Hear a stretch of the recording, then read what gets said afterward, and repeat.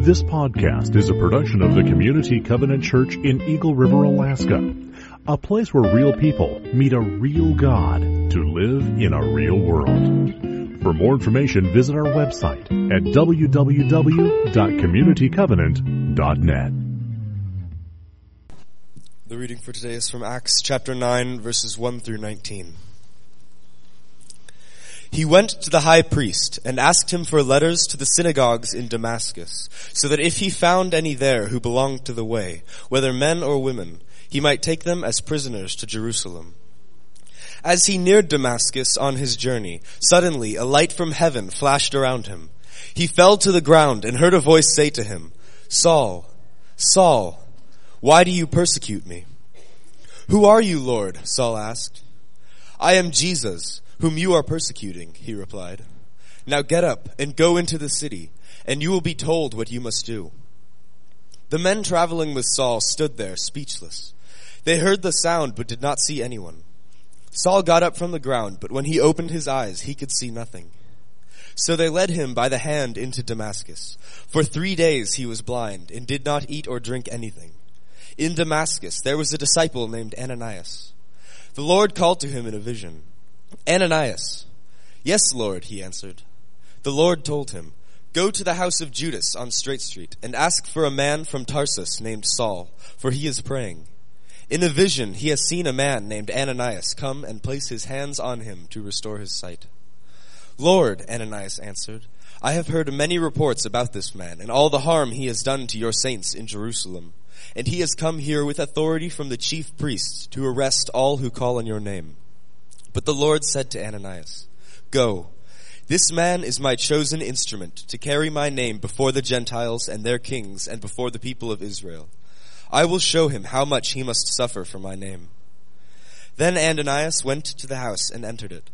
Placing his hands on Saul, he said, "Brother Saul, the Lord, Jesus, who appeared to you on the road as you were coming here, has sent me so that you may see again and be filled with the Holy Spirit."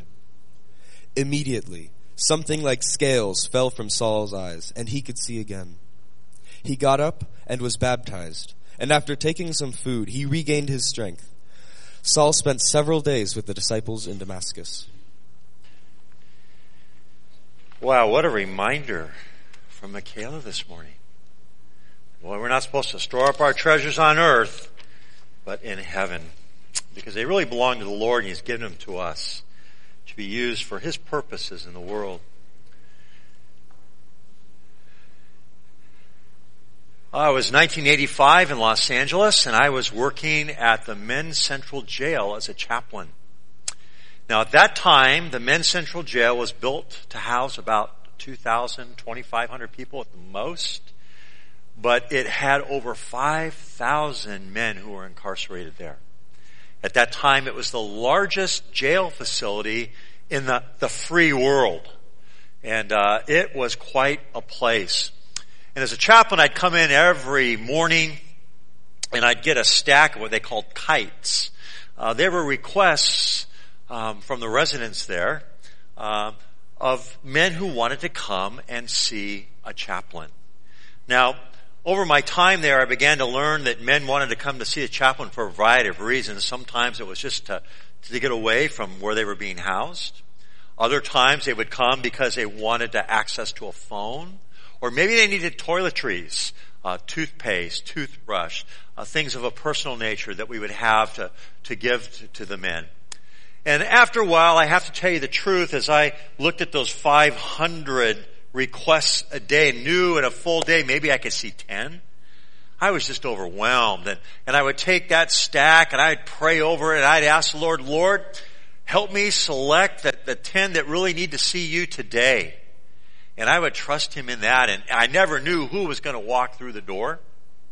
But after a while, after the requests for the phone calls or the toiletries or for some reading materials, after a while I began to say, doesn't anyone really want to come and hear about Jesus? Or is it just about what I can give them or do something for them? I mean, you get jaded sometimes. You ever been in that place? Yeah? And I remember one afternoon, a man came walking through the door. I mean, he was your stereotypic kind of guy that you would expect. from watching all the television shows on TV. He looked from head to toe. He just had all kinds of body art. He was kind of a sullen, sunken eyes. Had a very serious demeanor. And he went and he sat down in the chair in front of my desk. And I remember looking at him and saying, okay, he wants a phone call. He wants something to read. He wants a toothbrush or toothpaste. This guy can't possibly be serious about wanting to know Jesus. Now, that's to my fault. Have you ever had that attitude about people? There I was, a chaplain. I was there to let people know about Jesus. Praying and trusting that God would bring the right people to me so that I could share. And yet, in this instance, there I was dismissing this person, looking at him and prejudging him, looking at him through the stereotype that a lot of us look at people in our lives that we think because of their past, in their present, they can't possibly be interested in real change, substantive change that happens in a person's heart when Jesus Christ comes into their life. There I was. And I was the chaplain, for crying out loud. Right? And I'll never forget, I looked across the table at him, the desk, and I said, what can I do for you today? And I was expecting him to say, well, I need to make a phone call. Or, well, I don't have any money on my books, so I can't go to the jail store and buy toiletries. But he stared at me. Out of the corner of his eye, where there was a big tattoo of a teardrop, real teardrops began to come down. And he said, look at me. Do you see all of this? He says, it's all a facade. It's all my attempt in my life to do what I thought would make me feel better about myself, to feel like I belonged. I've done the very best I can, but look at this. This isn't who I am. This isn't who I want to be. And then he asked this question. I'll never forget it. I didn't initiate it. He did. Can Jesus really change my life? I just need something that I can believe in. And that day we talked and we shared and he wept and we prayed. And he asked the Lord into his life. And for the first time in his life, by his own admission, there was something substantive, real, transformative that he could believe in. And over the course of several weeks, I began to see him show up at chapel services, Bible study. And there was something that had happened in this man's life that was transforming. How many of you have ever been to a place in your life, maybe you've thought about yourself or you've looked at somebody else, and you've wondered if they are beyond God's power and ability to reach and bring change? Any of you ever thought that? Have you ever thought that maybe looking at your own life, I know that God is real. I know that Jesus is the Savior of the world, but then you question His ability, His power to get into your heart and your life and make the changes that you've tried to make on your own, but you can't. And you've given up hope on yourself, and maybe you began to give up hope on God. Or maybe there's somebody in your life that you know, or maybe somebody you look at from a distance, and you wonder, God, I don't know if you can get a hold of this person's life. I'm not quite sure if you can do that. And maybe you've prejudged them. Maybe you've looked at them through the eyes that see someone in a stereotypic way. And you've already decided in your own mind, in your own heart, whether it be yourself or it be somebody else, that maybe they're beyond hope. They're beyond God's reach. Have you ever been there? I know that I have. There have been times in my life I've felt that way about myself. And certainly there have been times in my life, even in the ministry, okay, where I've looked at people and thought that as well. But here's the good news for us this morning. It's what we've been singing about. It's what we saw portrayed here in drama this morning. That there is no one beyond God's reach and His power to transform. Do you believe that? I mean, that's the first step of faith, to know that I can come to God as I am. All right? Doing the best I can to live as I want to be, yet no, I come up short time and time again. And yet the Lord, He takes me where I am, and in His love, and in His mercy, and His grace, He grabs a hold of my life, and He touches it, and He transforms it in a way that only He can do. That is great news. So here's the deal. Whether you're like Saul of Tarsus in our story this morning, who I would classify as the up and out,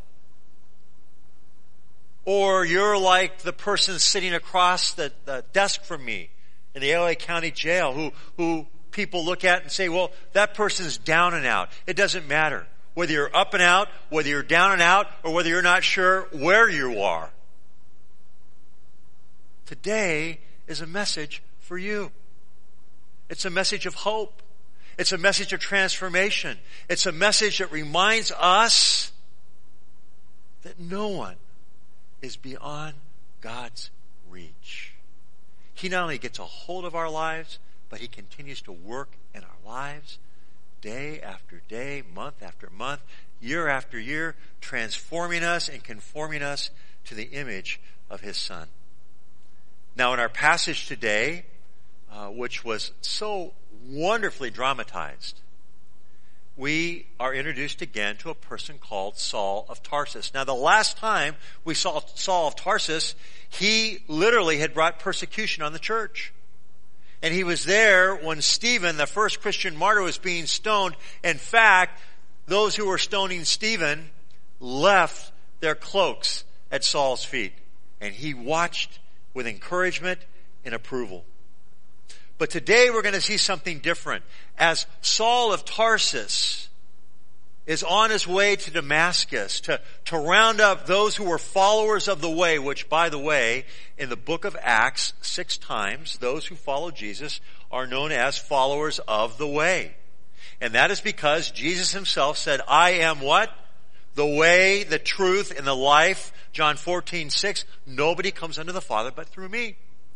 And so they identified with the teachings of Jesus.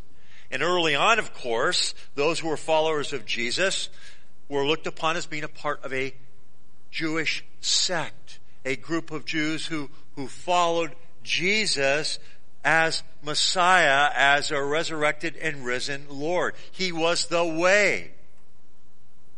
And so he's going breathing murderous threats, Saul of Tarsus is. He's got special letters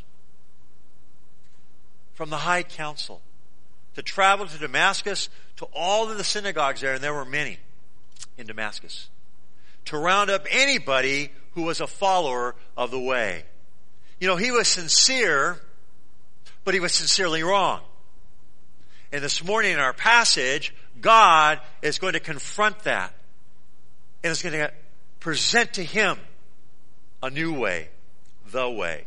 And so as we begin our passage this morning, as he's on his way to Damascus, he has an encounter with Jesus Christ. Now, this is the last post-resurrection appearance of Jesus recorded in Scripture. Did you know that? Before he comes again. And Paul, well, who will be Paul, Saul of Tarsus, who will become Paul, has this life-changing encounter. Literally, if you're going to mark in your Bibles a theme, as you begin Acts chapter 9, it's this. The capturer is captured. The one who is going out and seeking to persecute is captured by the Lord Jesus Christ and is transformed. And what we see in this is that God takes the initiative to save the least likely people. And you know why He does that? Because when He does that, He's the one that gets the glory.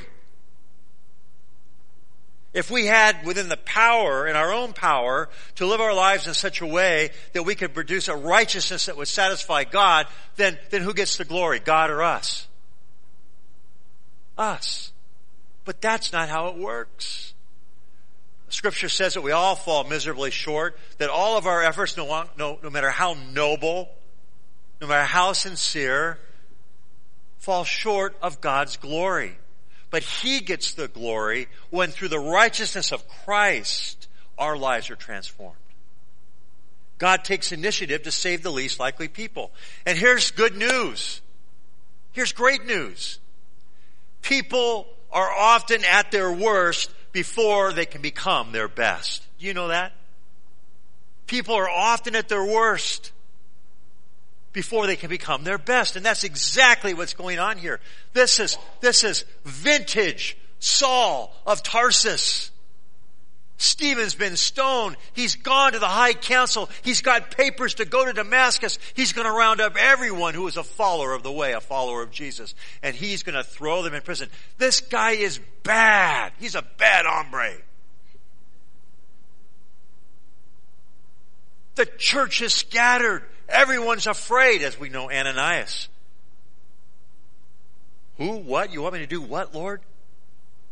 And yet we see as an example here that people are at their worst before they can become their best.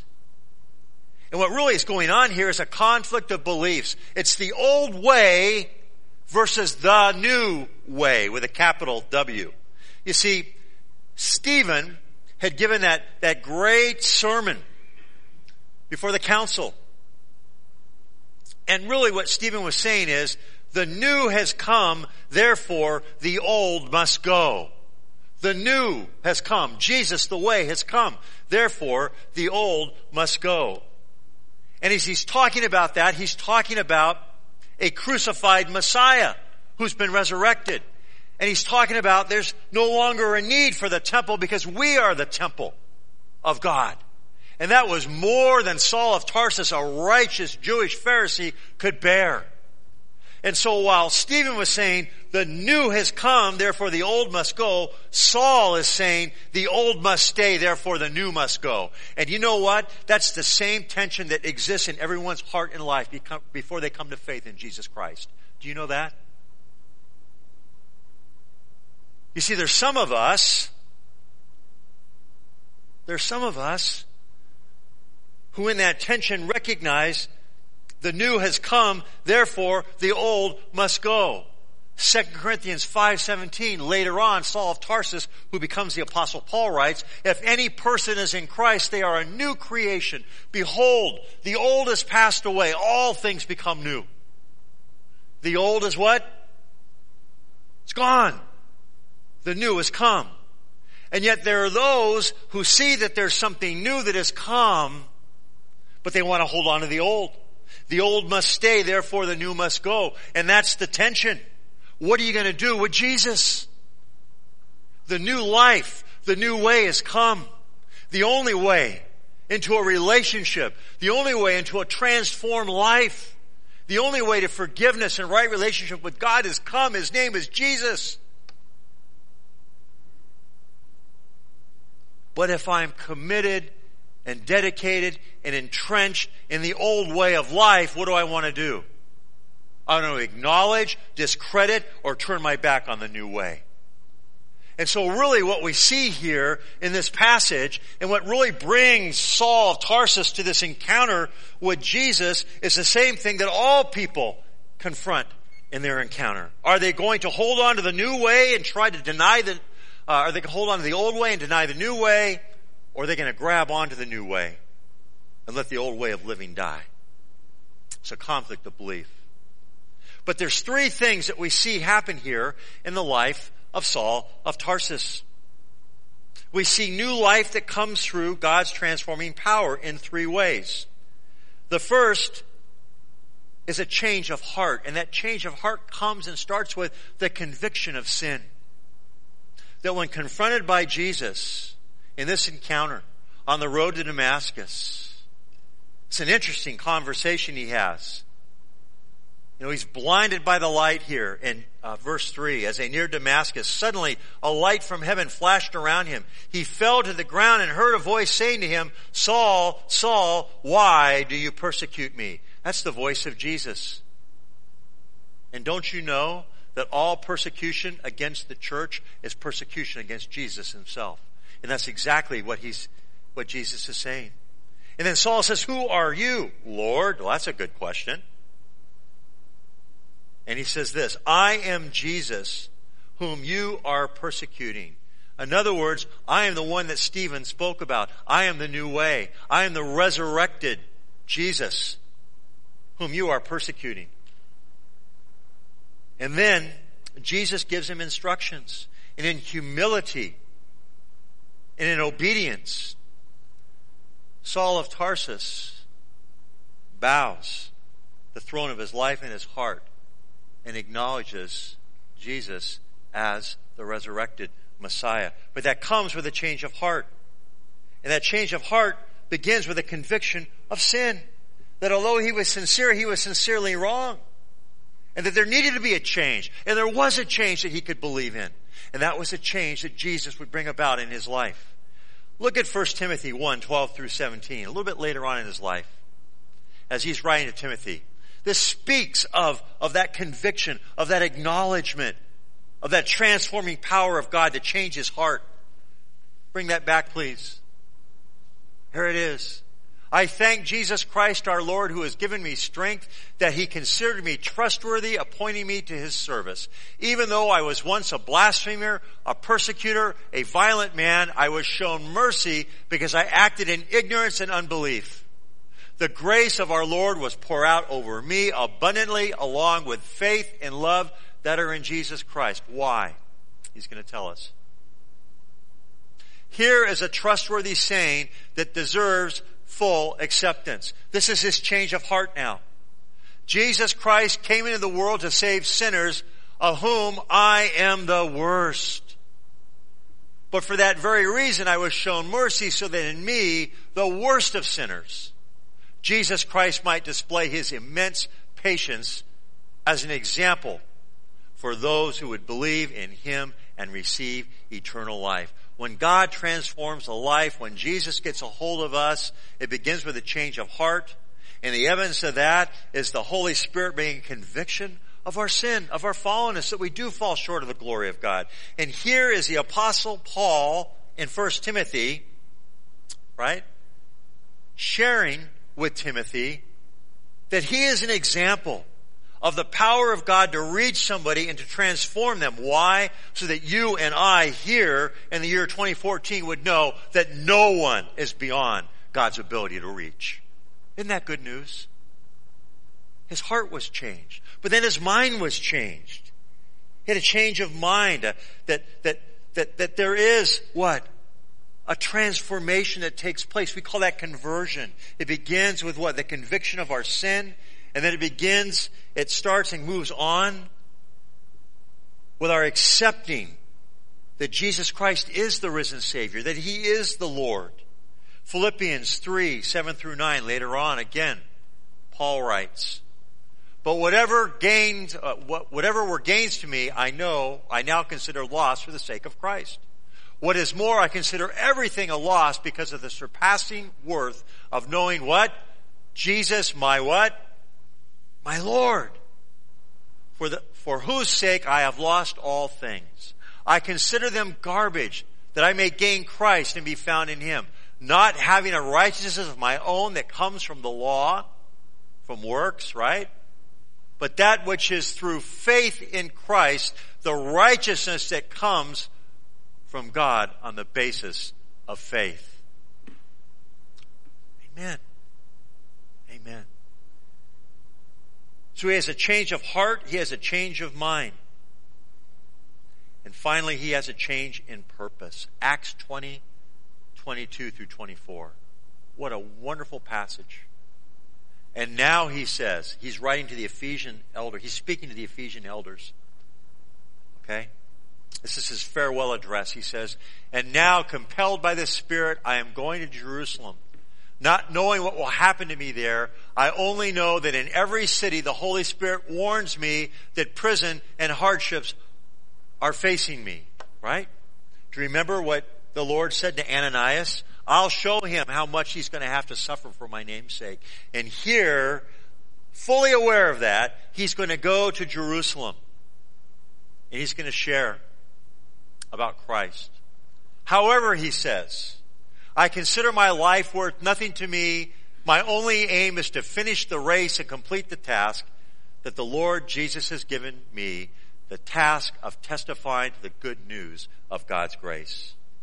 And so we see in the life of Saul of Tarsus, later shared by what? The Apostle Paul, that God can get a hold of our lives and he has the power to transform us, heart, mind, and purpose.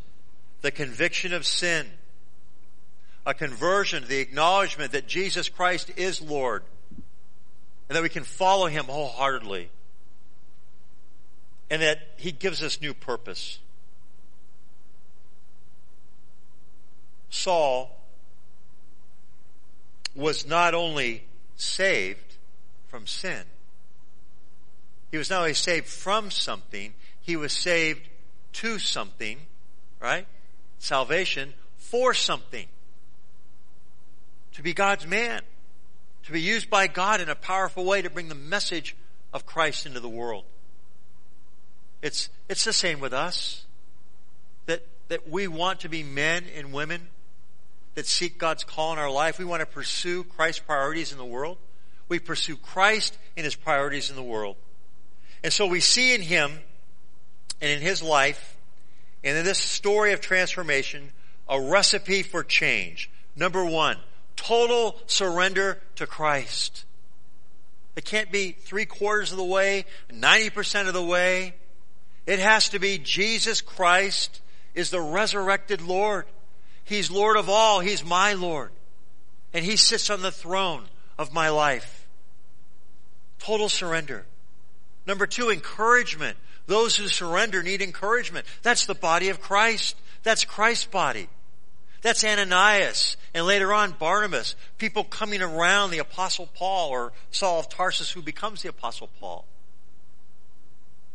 To help him in his faith. And then we see a third thing, a recipe for change. And it's this. You know what? When there's conversion in our life, when there is that surrender to Christ, there also becomes a call. Our surrender illustrates that we are pursuing Christ, that he is our Lord. We want to follow him. But there's more to that. That with that surrender, with that conversion comes a call in our life, and that's to pursue his priorities in the world. It's the same with Saul of Tarsus, and it's the same with you and with me. So this morning as the worship team comes up, and as we think about this change of heart, this change of mind, and this change of purpose, as we remember that none of us are beyond God's reach to change, doesn't matter where you are in your life right now, whatever voices you're hearing, trust God, I'm not sure, whatever it is right now that you need in your life, I'm here to tell you that Saul of Tarsus as an example forever for you and for me, that no one is beyond God's reach to change, and nobody is beyond God's reach when it comes to surrendering our life to him, those areas of our life that desperately need hope. Do you realize that the Jesus who spoke to Saul of Tarsus on the Damascus road is the same Jesus that speaks to you and me today? That he's here for us today, that we can trust him. In faith, we can call out to him. And he is more than able. Can you say that?